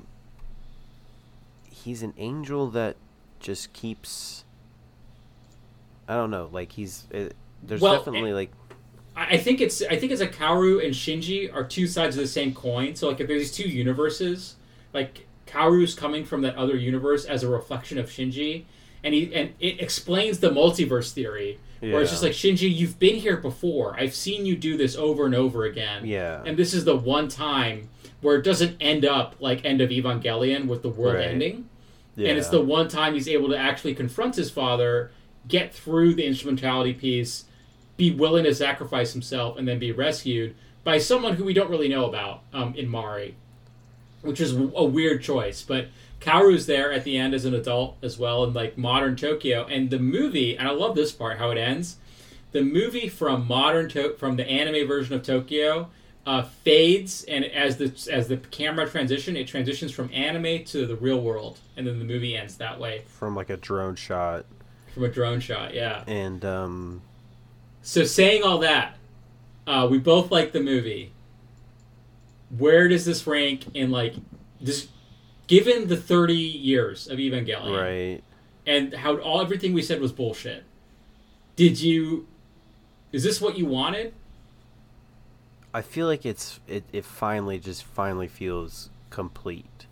It does feel done, yeah. The way End of Evangelion, End of Evangelion is still, it's still a masterpiece. It's way better than this movie. Yeah, it's way better than this movie. Not only it's cinematography, it's animated like so well. Like all the movement from all the characters feels so like realistic. The fight scene between the Asuka and the dummy plugged Ava units is still one of the best like animated fight scenes. It's just like it's nihilistic, but watching like Asuka get eaten alive is like eerily beautiful. Well, yeah, and then it just like it's crazy how that movie is, especially the ending, and I love the song in End of Evangelion, Comp sur Tom. It's a German name. I can't, but I just there's so much about that. But then the way End of Evangelion ends, it's like it's nihilistic. It's like miserable how it ends. And you can see, End of Evangelion takes place like within this story still. Yeah. Just a little different. And then this is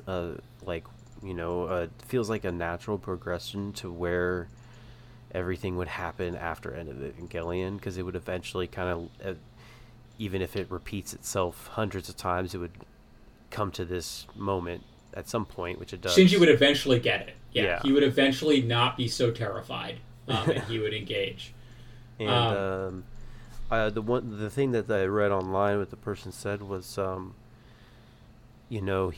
world that he created is our world, and it makes me like look like, well, we're looking at so much like shit happening all over our world, but like our world is that the perfect world that like Shinji made for his friends to live in. It's our world, so like we need to like take heed to like not to get religious or anything, but like however this all came to be, we need to respect it a lot more than we do. Yeah, I like that. I do believe that like Anno is like a staunch environmentalist, and there is an environmental like message to Genesis somewhere.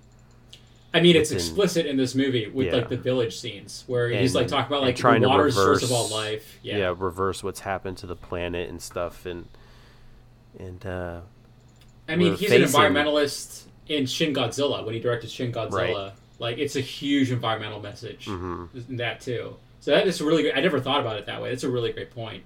So there's just like, and it's all wrapped up in this, just like at the end of the day, you can strip this fucking thing down to a bare bones mech anime, yeah.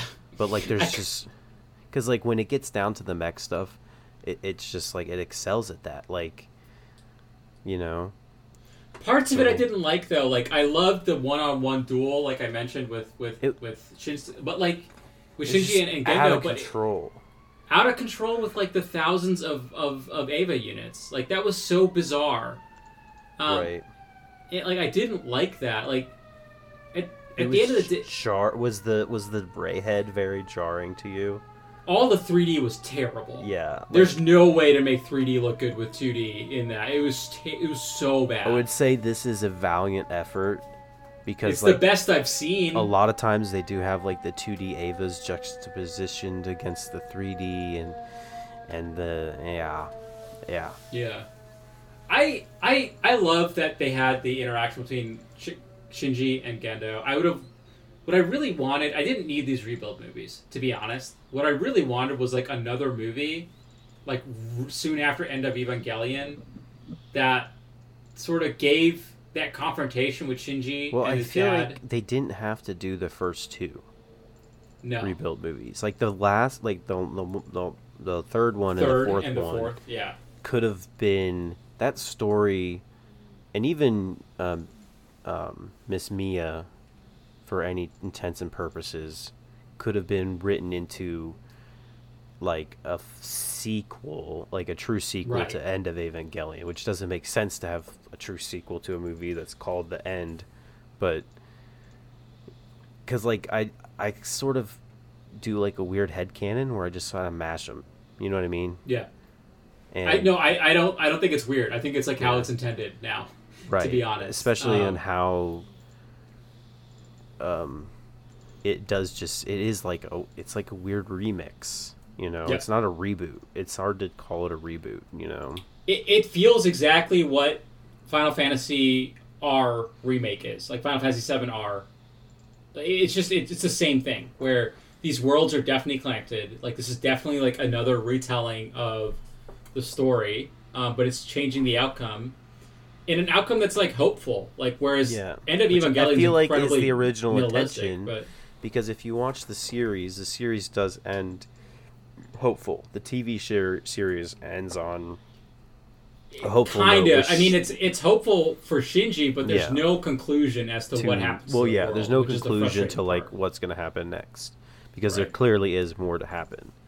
But then, like when you look at the history of, and when you talk about like fan outrage and people like not accepting endings, like this apparently did not go over well in Japan at all, and Anno didn't take the abuse well. I mean, he did get he literally got death threats, which in End of Evangelion there's scenes where Shinji is going through a spiral of the worst kind of dooming you can, and there's literal like screenshots of these death threats that flash in it's like he throws it in people's faces, like you all didn't like the ending, so here's a fucking ending. That's pretty much it's like so fucking bleak. Like End of Evangelion is kind of made with like spite. Yeah, and then this is him being able to go back and being like, this is actually sorry for that, but this is what I really meant. But they both work together then. They do. No, it's clever how they did it. I wish. It's bizarre for a set of movies that were announced in 2002 and are only now finished. Do you remember even back when there was the rumors of the Evangelion, the live action? Yeah, that was in 2001. But in 2002, he announced that they were going to make these rebuild movies, and they started releasing them in 2007. So that's like a 5-year gap, which I think is kind of reasonable. Like the gap between 3 and 4, as we mentioned before, is nonsense. I wonder why the production was so. I think it's hard to write this movie, given the script. It was. Yeah, it's just it's a bad script. It's bizarre, but I was going to say it's bizarre. I want to watch it in Japanese because I watched it. You think it'll be better? American. I don't, man. I've watched Neon Genesis a lot, and I've watched it American. I've watched it Japanese, and I'm getting to the point where I don't really like, unless I really don't want to be reading. I don't like English anime. The English ones. Yeah. That's so interesting. I love the softness of Shinji's voice in the English one. He feels so much more like a child. I guess the one thing I would say, this violates a central tenet of, and I was saying this in our messenger chat, Matt, but I have to say I think I like Attack on Titan more, just generally, because Attack on Titan, what happens in that story is bleak, but it's bleak because it's due to deep-seated racism, frankly, you know? Yeah. Whereas what happens here, it's like people are being dicks to a kid for no apparent reason, and they don't want to talk to him as an adult or, like, as a person.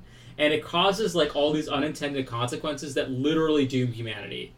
Whereas, like, what dooms humanity in Attack on Titan is your humans, racial prejudice against a group, you know? Right. And that's something that I can empathize with. Because we see it all the time in our real life. Like I can't knock that as a reason for why bad things happen. And so it's like Attack on Titan is definitely only exists because of Evangelion. Mm-hmm. I'm really glad I watched this movie. It has some amazing scenes that are the best things that Evangelion's ever done. And it has some of the worst things that Evangelion has ever done. Yeah. Like it's so uneven, and I'm really happy about this movie. I joked that it's 10 out of 10 suds. It's not. But parts of it are amazing. I feel like you want to say it's 10 out of 10 just because it's a relief to know that this is finally over. Fucking over. Yeah. And That's that true. like you can just if they true. try to do some bullshit down the line, you could just kind of ignore it. Yeah. No, I hear you.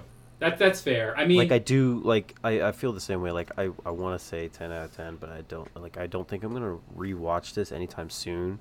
Whereas with like when I first watched like End of Evangelion, I couldn't stop. Like I watched it again like the next day. it was impossible to watch that and think like this is how it ends. Like my God, like yeah, like oh, like that's brave. Like I love the balls of it.